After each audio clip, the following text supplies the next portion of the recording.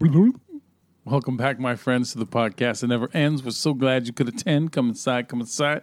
I am Joe Spiegel, and sitting across from me is the ever impervious Mr. Mike Sutherland. Ooh. All right. This week, God damn it, this episode, this edition, this time, we are doing The Shape of Water. We're going to talk about that fine film and whatever else pops into our heads, of course.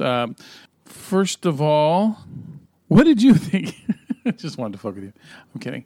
The Shape of Water. Did you, when you first saw the trailer for this, did you really want to see it when it first came out? Absolutely. Oh, did you? Okay, I wasn't sure if you did or not.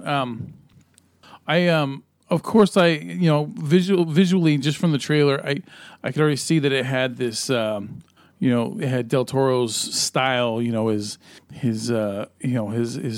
distinct look that he likes to do with his movies, especially the movies that he puts a lot of effort into, like his, we call it his passion projects, right? Uh-huh. Like Pan's Labyrinth is a passion project, or if you've seen like Kronos, which is like one of his first films he ever did, which was on a very low budget, but he still, he put a ton of effort into making it. But even you check out the Hellboys, which had high budgets, he had that visual flair that he put in there. Now, I looked it up, and he's not the art designer of the film. He didn't. It says that his name's not on the concept art, but he's the writer of it, and he's also the director of it. So I'm pretty sure that whoever was the art director of the film and whoever was the conceptual artist, they all did it based off of Del Toro's vision. Almost 100% on that, right? What do you think? Yeah? All right, fuck you. Sure. So anyway, I see this movie from start to finish as Del Toro's vision, because, like I said, he plans out these things. And apparently, he's been wanting to make this movie since around 2011, which was before Pacific Rim, which was around the time that I think he was working things out with Warner Brothers and New Line about doing The Hobbit. So yeah, he's been wanting to do this for a while. And of course, because of his busy schedule and his issues with, I don't know, what do you call it, procrastinating or whatever else, he just didn't do it. He ended up doing other things, right? And, like, for example, he turned down doing Pacific Rim sequel, what was it called, Uprising? He turned it down because he finally said, fuck it, I'm going to make this movie, The Shape of Water. That's great. Too bad he also could have put the first Pacific Rim to the side as well. But, beggars can't be choosers. But you know what? You did have when we talked about The Shape of Water right after we saw it, you had a unique perspective on it. And it was, because when we first both saw Pacific Rim back in, 2013, mm-hmm. we were both very critical of it, which, goes hand in hand with what we do. But I think it's because both of our expectations were pretty high, because we were fans of Del Toro's work. So to see Pacific Rim, be as, mediocre as it was, that's why. It's like you expect more, because he's already raised the bar. It's like when you watched Peter Jackson with what he did with Lord of the Rings, and then The Lovely Bones comes out, and Lovely Bones was not bad, but you don't remember shit about it. Only thing I remember about that fucking movie was Stanley Tucci's performances playing a pedophile, rapist, kid murderer, or whatever, right? That's it. Or do you really remember that much about the Hobbit trilogy? I mean, I do, but I don't. It's like I don't even give a shit. So, hold on a second.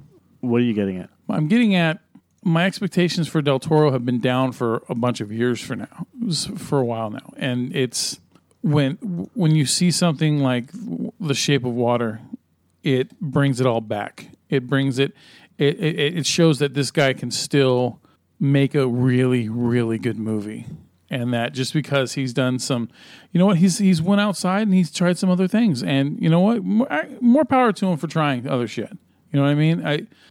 But it's good to see that he still can do things at the top of his game, and The Shape of Water proves that to me.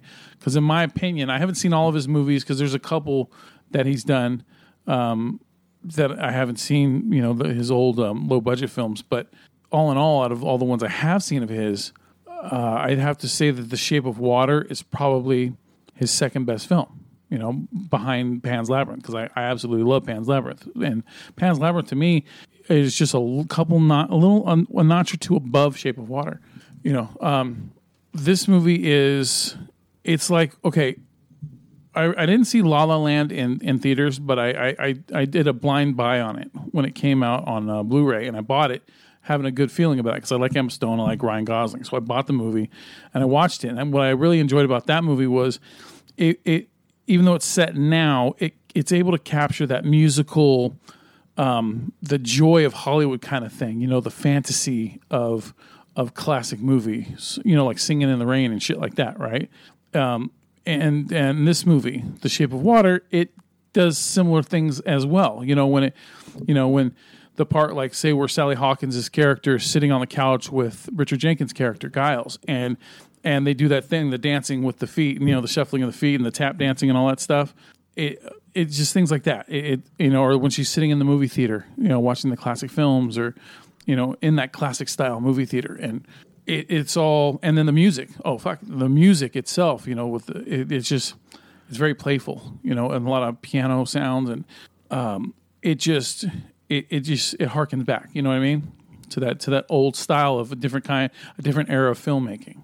That's what I'm trying to get at, is that this movie is, it's really good because it can capture all of those things, but it adds the Del Toro, twist to it, the Del Toro tone to it, which has the gore, right, and the horror to it, which I don't know how many really good filmmakers can do that, can have a compelling story, but also be able to add gore to it, but not have to go way too over the top. Even though there's some of the gore went a little. Hold on a second. Hold on. What, Mr. Cutteroffer?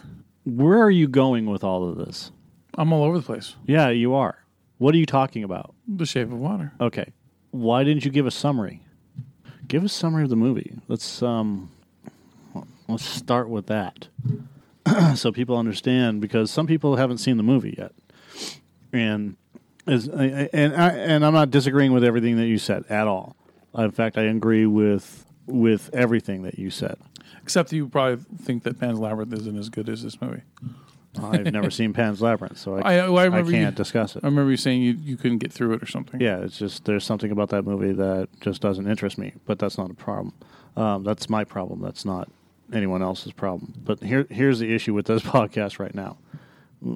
We've gone 7-8 minutes into it, but we have not yet brought up the fact that we haven't given a summary or told anything about this movie other than some overview of Guillermo del Toro and some of his stuff, which is fine. That's not a big deal. But we absolutely need to let people know what this movie is about. So let's give a review. Let's give a summary of the movie. It's right here on the right-hand side. It's highlighted. All right. So Elisa is a mute she's an isolated woman who works as a cleaning lady in a hidden high security government facility in a laboratory, and it's around 1962 in Baltimore. Yeah, and we couldn't figure out what year it was. I thought it was the 50s. Yeah, but I looked it up and it said, most things say circa 1962. Right. So her life changes forever when she discovers that the lab's classified secret, which is a mysterious scaled creature from South America that lives in a water tank. As Alyssa develops a unique bond with her new friend, she soon learns that its fate and very survival lies in the hands of a hostile government agent and a marine biologist. Okay. So when we first started, actually, you know what? Let me do this first. I've been distracted by a couple of things, so I apologize. So, here's the trailer. Go. Trailer, go.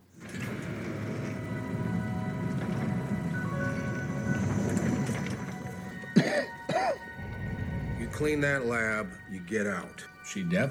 Mute, sir. She can hear you. The thing we keep in there is an affront. And I should know, I dragged it all the way here.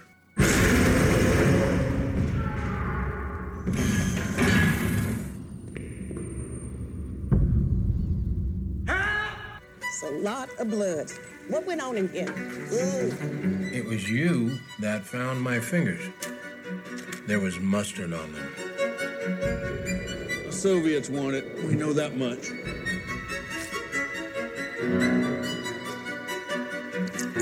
We need to take it apart, learn how it works. What happened? It's an animal, just keeping it tame.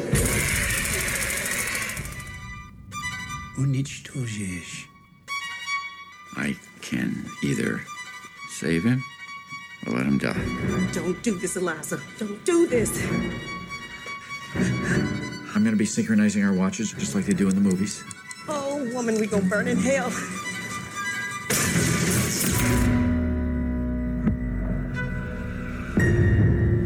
The asset. Do you have it?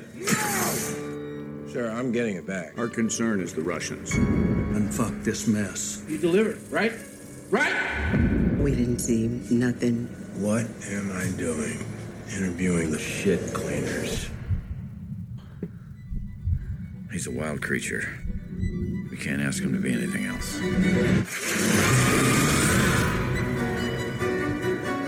You were speaking Russian, Bob! Where is it? Sit down! Finish the job, son.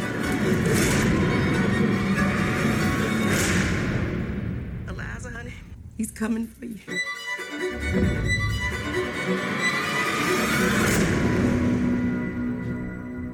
They did pretty much show almost the whole movie in that trailer. They did. Yeah, that's why there wasn't any true surprises with the movie because of the trailer. But it you know what? I mean, this kind of story in and of itself has been told in other ways, in other forms. But so it is predictable for the most part. But that didn't really matter because how the story is told is the most important way, and the visual style and everything, like I already mentioned a few minutes ago. That's what sells the movie. Is pretty much that. Right. So there's a lot of these stupid 17 things I missed in The Shape of Water, Abe's parents, and blah blah blah. If you're a fan of Hellboy, it's not Abe Sapien first and foremost. Yeah, no, it's not. It's dude, they purposely hint at the creature from the Black Lagoon. Yeah, and the reason why it's not Abe Sapien's parents is because, again, if you read any of the Hellboy comics or know of anything, they found him in the 1800s. Yeah, in a monastery or something like that.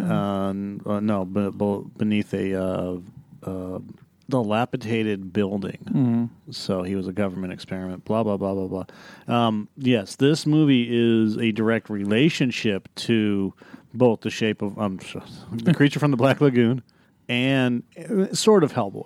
Okay. The eggs and whatnot. I think, like in spirit. Yeah, definitely in spirit. But this is an unofficial sequel to The Creature from the Black Lagoon. In my opinion, I've been saying that since I saw the trailer. Yeah, because the way that they show up in this government facility, the way that the gill man, that's what we're going to call it. The fish dude. They call him the amphibian man in the credits. Yeah, so I'm calling him Gillman. That's what they called him in The Creature from the Black Lagoon. Yeah. The way that it walks, the way that it looks, although not 100% the same, the hands, everything else are very similar. Yeah. And of course, there's the direct relations, which is I dragged this sumbitch all the way from South America. Yeah. Right. And that's kind of where they left it at. Yeah, he said he pulled it out of the muck. Yeah.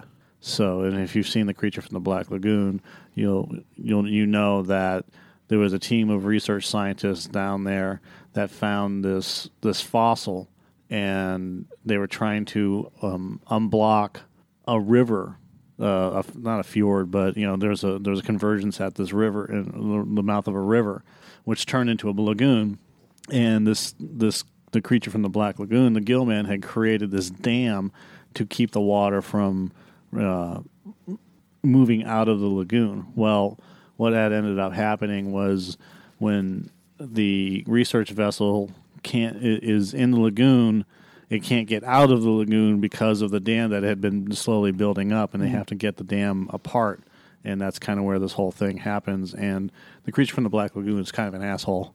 There's also he's sequels like, to fuck it. this and fuck that, and he's Not in that one, but in the sequels. Yeah. So,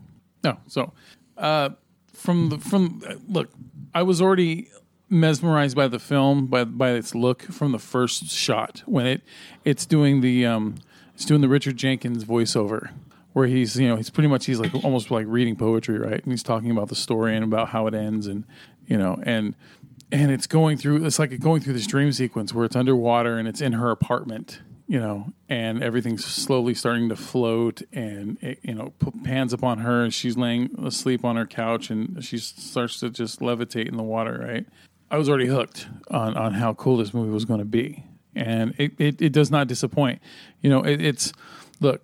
I can always say that I don't like certain styles. I'm not a fan of 50s styles look, and 60s and 70s.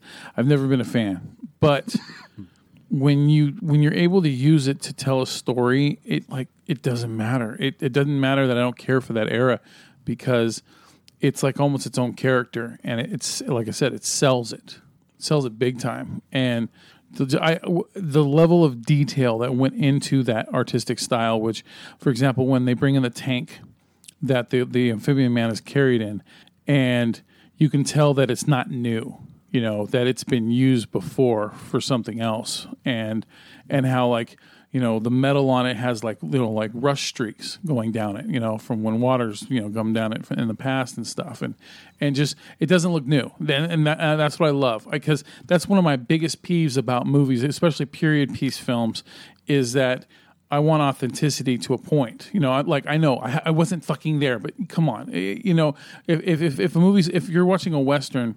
Okay, people aren't all wearing brand new clothes. You know what I mean? Not everyone's going to have bleach white teeth and things like that. It just doesn't go with it. And so when you have I like the little details, and this movie has those little details, and I love that shit, because nothing felt like I was watching actors from today and filmmakers from today making this movie.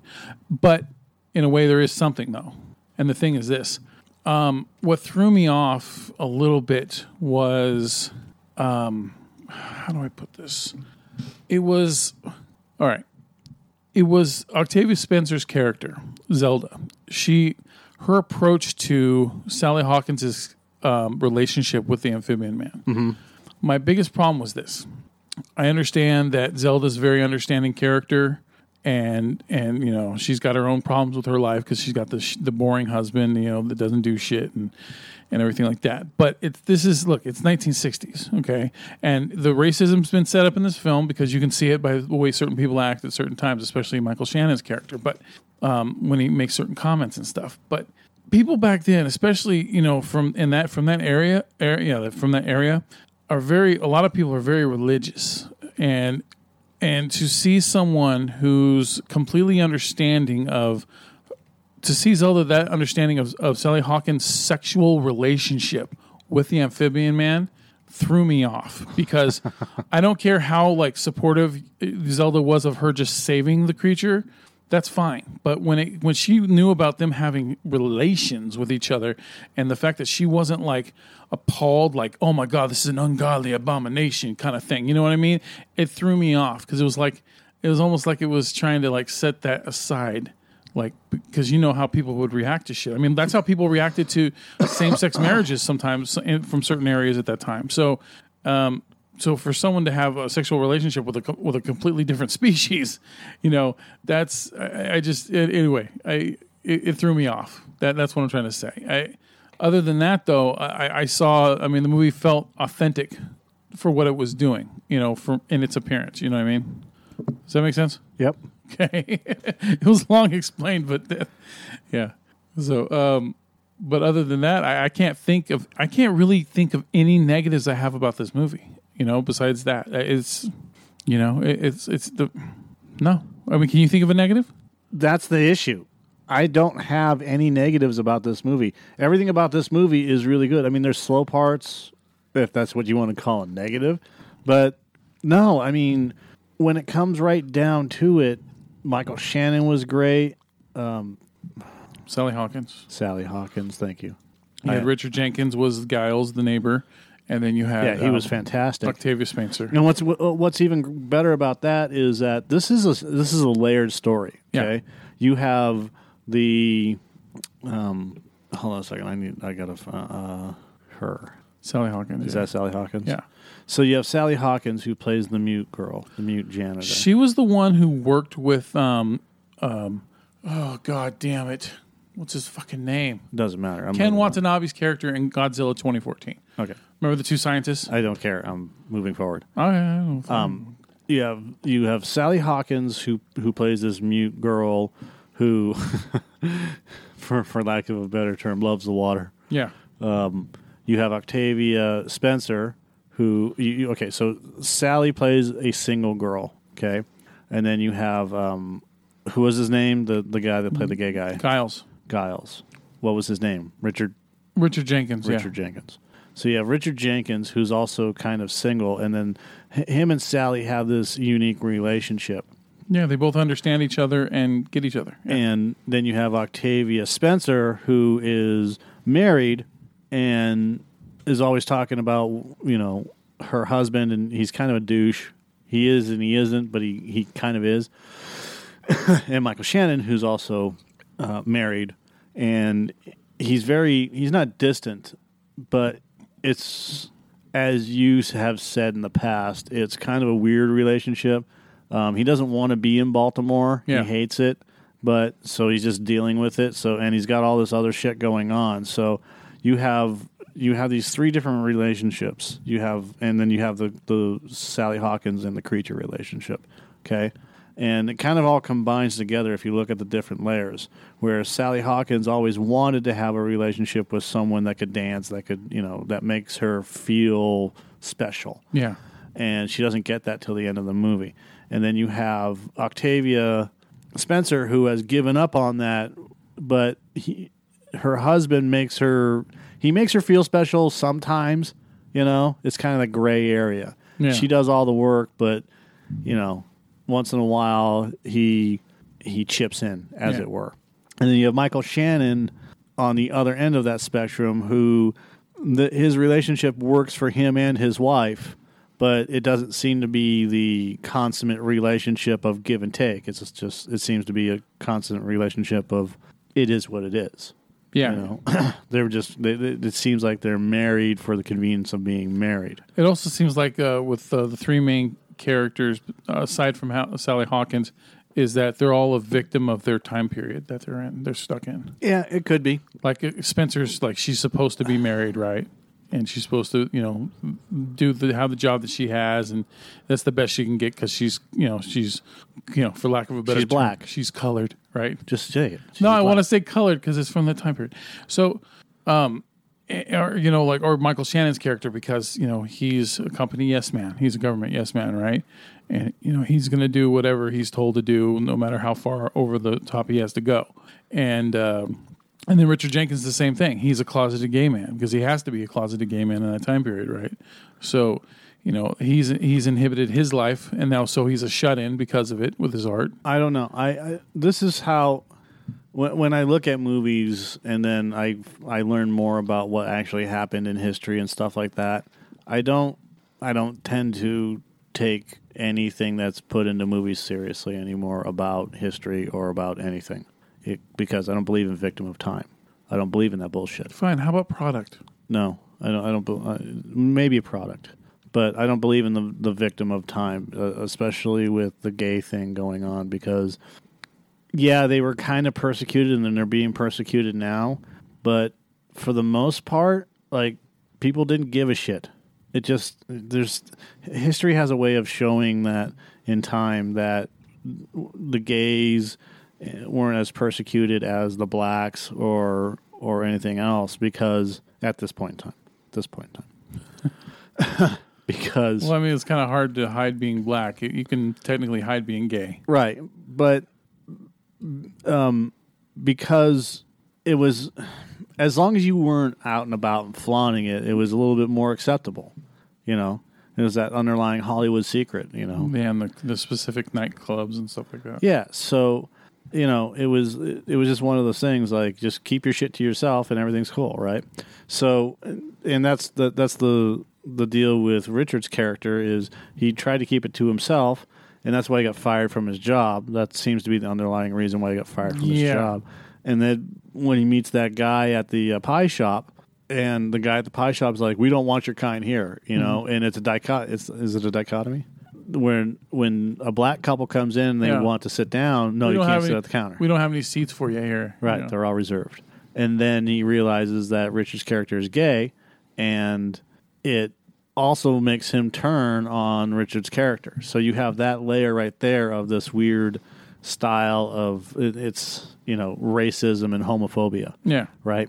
And then we go back to the government facility, and Octavia and her and everybody, the colored people, if you want to call it that, aren't treated any differently just because they're janitors or whatever else to help.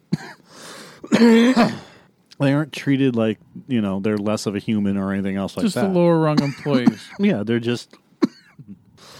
God damn it. They're just there, Yeah. They're part of the whole... I'm got this fucking bug in my throat. It's the level of ants, right? The many sects of ants. I guess if you want to call it that. But really... Worker bees. Or... Yeah, their job is their job, and Octavia doesn't complain about it. They're non-threatening. That's why they're able to go into classified areas and But clean. that's not what I was getting at. They're not looked at as anything important, nothing special. They're non-threatening. That's not what I'm getting at. What? What I was getting at is just because of the color of their skin doesn't treat them any differently, and they aren't talked down to. Yeah. I mean, Michael Shannon, even though you think he's talking down to him, he's not. He's just doing his job. But at one point he tries to get Sally Hawkins. He's hitting on her. You know, but he's uncomfortably hitting on her. Yeah, but he's not calling her names or anything else like that. He doesn't call anybody any names, and that's what really interests me about this movie is the acceptance of the fact that these people are there to work. I need you here. I need you to do this and then get out, right?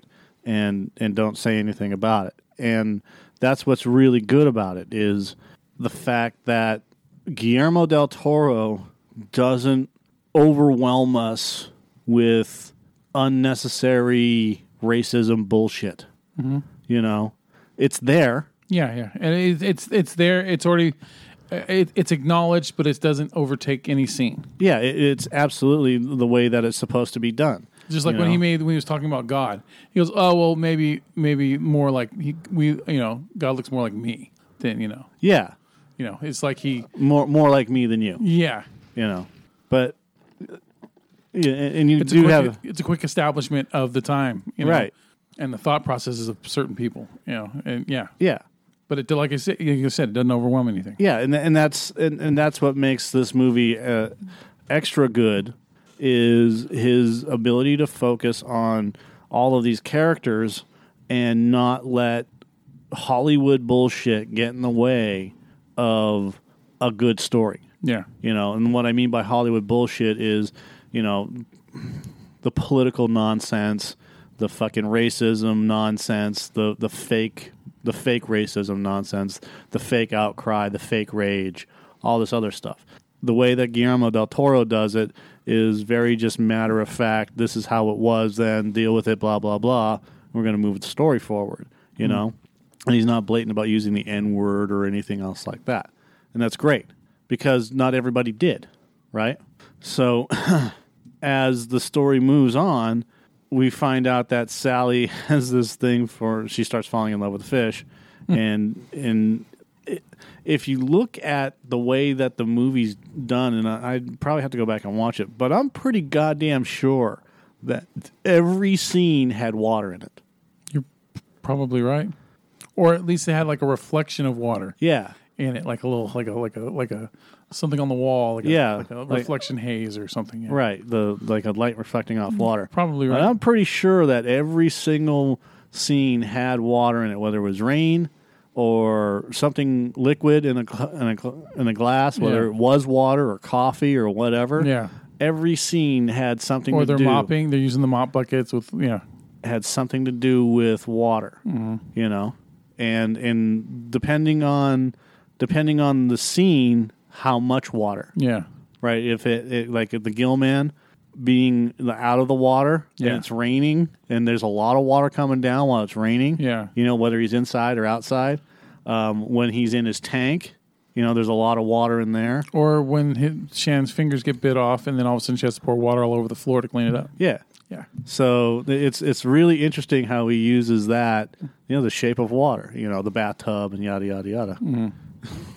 The fucking montage scenes were funny as shit. Just every other, the first 15 minutes would make any prude just fucking uncomfortable. I forgot. Just slapping it. I hate my memory, dude. I totally forgot about those scenes. And they're fucking great. Because it's like you watch those and you're like, yeah, this is not. Are like, yeah, this is a Del Toro movie. It's not afraid to, handle things from an adult approach.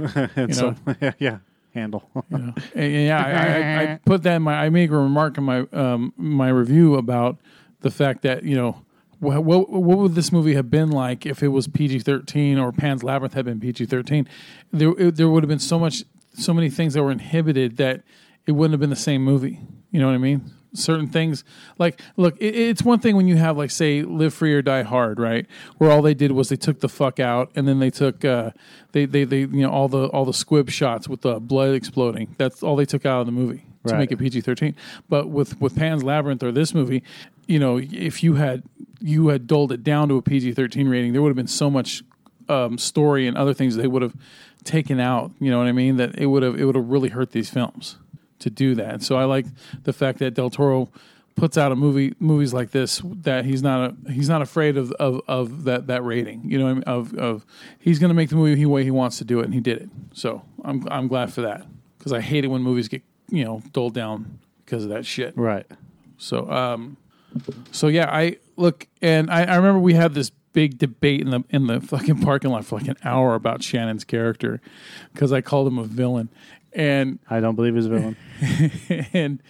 and you were like so fucking vehemently against me calling him a villain. And I call him a villain because it's I'm used to everyone who's not doing the bad things in the movie. I think of them as either the heroes or just the players, and then anyone who's doing bad, those are the villains, right? That's the movie tropes, right? So, but. For the most part, even though he's perceived to be the villain of the film, because he's the one doing all the bad things, right? Technically he's the monster, because he's the one that's torturing the animal, torturing the amphibian man. But it's not like he's going out of his way. I mean, it's one of those things. It's a perspective thing, right? If you actually think about what Michael Shannon's character is going through, is he really the villain? You know what I mean? Is he just questionable? He has questionable morals in the processes of the way he does things. That'd be more of a fair description of his character, I'd say. Is that he's willing to go to extremes to get the job done, especially because when it pretty much gets down to the nitty gritty, is you got Nick Searcy's general character pretty much saying, you're going to become a fucking grease spot if you don't get this creature back, after Hawkins and everybody frees him. And so do you remember the KGB agent, right, or the whatever you call him, the spy, right? That character, Dr. Hofstetter. Or Stetler or whatever, played by Michael Stahlberg. You remember him as the dude that drove the Hummer in Fargo, remember? Right. He worked with Ewan McGregor's character. And I always remember that guy from Men in Black 3. He was the one that could always see different pathways of the way time might go, parallel, whatever you fucking call them, conclusions or whatever.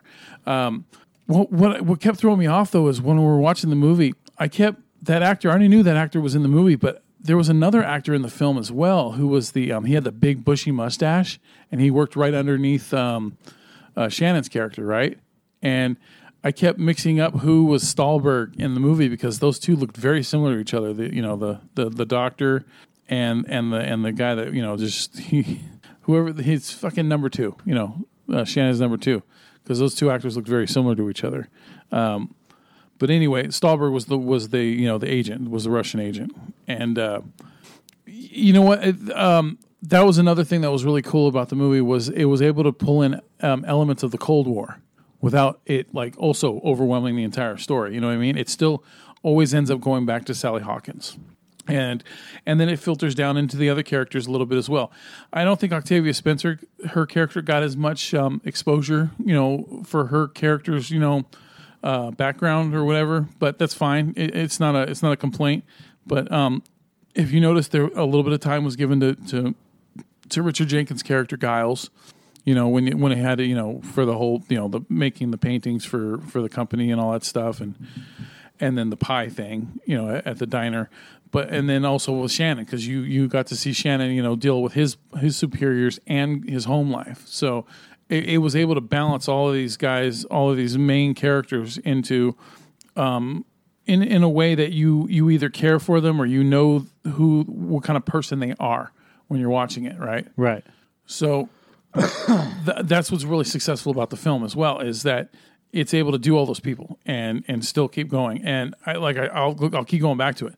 Those special elements of it being a Del Toro film are what makes this movie stand out. You know, it's the gore. It's the fact that you're showing Sally Hawkins, right? And the first time they show her, pretty much, is she already gets butt naked and gets in the bathtub and starts masturbating, right? Right. Like, holy shit, what the fuck?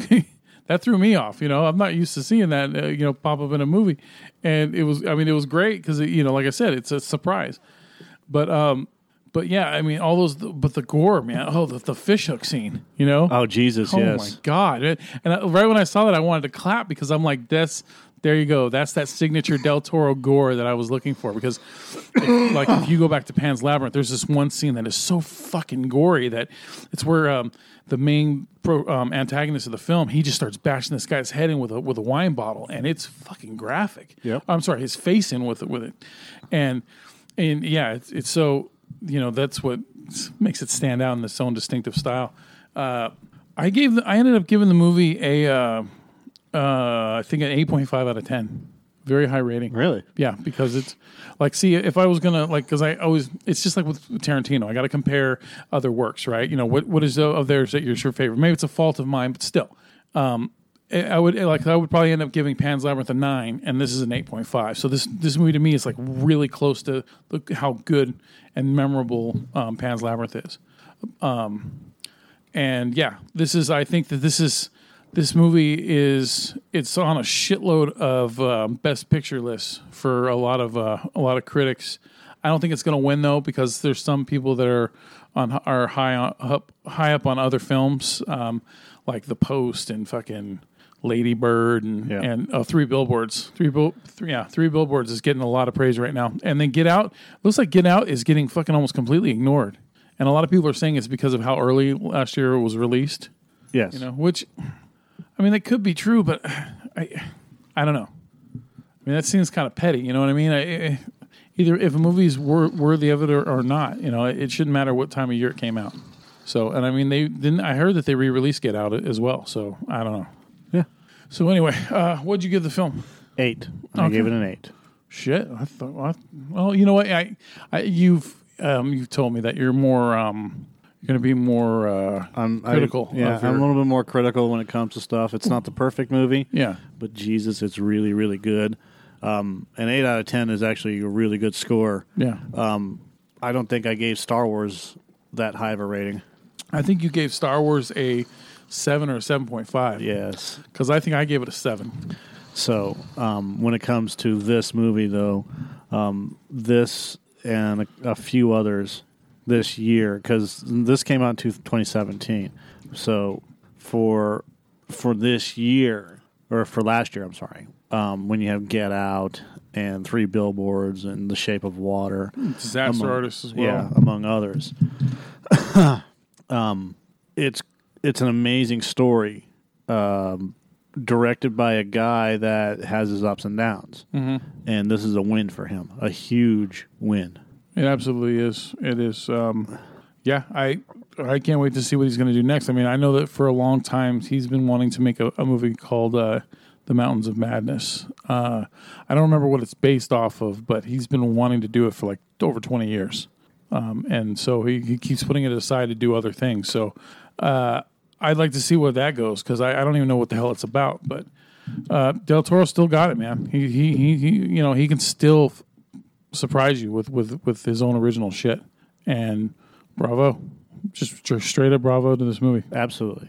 So, all right. So we're gonna start doing a little something different with these shows. which What? is pretty much we're going to do our POS, right?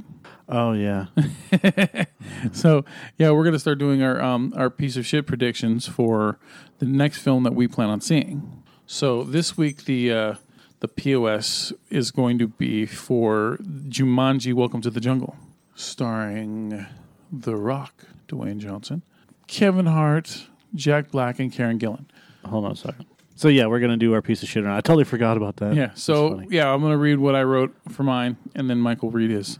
All right, so... We need to give them a fucking play-by-play of what's going on. And for the record, these piece of shit predictions, we do them mostly based off of just what we see in the trailer. Again, Context, man. you don't need context. Context is important. No, it's not. Sure it's not. We don't need a play-by-play. All right, so here's my take. All right, this is what happens when you neglect your old board games. They mutate into a 90s-style video game system and wait for some poor teenagers on detention to go all Guns N' Roses while welcoming them all to the jungle. A nerd, a basic nobody, a jock, and a spoiled valley girl are all transformed into their complete opposites to hilarious consequences. Forget all the perils that come with a Jumanji-based game like rhinos and giant snakes, because these prima donnas have bigger problems to deal with, like pollen, wet backpacks, middle-aged weight problems, and above all else, pound cake. Will 3 lives each be enough to make it through to the end? Will there be upgrades? And will The Rock do another one of his patented titty dances that we all love to stare at? My prediction is no Robin Williams, no Dax Shepard, and a stupid title. Should we be worried? The Rock, Jack Black, Kevin Hart, and that angry cyborg chick from Guardians of the Galaxy make it seem like a good idea, yet we've seen disastrous ensemble comedies before. I don't have a bunch of faith in this, but that pound cake scene and good word of mouth have me looking forward to this one. Jumanji: Welcome to the Jungle will not be a piece of shit, I think. When it comes to sequels, anything that uses a cool song title for the name of a movie usually means that it's going to be terrible. Taking the concept of the original movie Jumanji, where the board game threw different challenges at the characters and they had to play the game until it was finished. That was the great part of the movie. The characters had to drag the board game with them wherever they went. Now the studios want to put all new characters into a quote-unquote video game version of the board game. While there seems to be some cool scenes, especially the Kevin Hart scene where one of his weaknesses is cake and he eats cake and explodes. That was funny. Aside from the title, the movie actually looks pretty funny. I liken it to what I call a popcorn movie. I liken it. You go to see this type of film just to forget about the day of the week and have some popcorn and enjoy the moment. Then again, the trailer could be nothing but a sham until they give away the best parts, but it seems that this won't be a piece of shit. I mean, Rotten Tomatoes couldn't be wrong, could it? Nah. So there it is. Wow. Jumanji. 4 teenagers are sucked into a magical video game, and the only way they can escape it is to work together to finish the game. Yeah. So, all right. So, yes, next on... I want you to cut it. You never did. I don't, yeah. All right. So next up on a couple of Average Joe's movie reviews, we will be talking about Jumanji. Welcome to the Jungle. And we'll let you know what we think. All right. That's all we got. Yep. We're done. Done. Okay. So what do you think The Shape of Water is supposed to be? A movie. The actual shape, what should it be? I don't know. It's whatever... Fucking title throws me off. The shape of water is whatever form it takes when it is inside a container. Uh-huh. That's what the shape of water is. So it can take any form. Okay. So like if you put it into a serpentine pattern glass shape or whatever, it takes the shape of that, or a cylinder, or a inside square, a vagina, or inside a vagina, or whatever. Okay. Because Joe and his fucking obsession with dicks and pussies. Does she not masturbate in a bathtub? Yeah, but again, so what? What's the shape of that water? Square, rectangular. Does it matter? Uterical? It's just dumb. Bye. Fucking dumb obsession.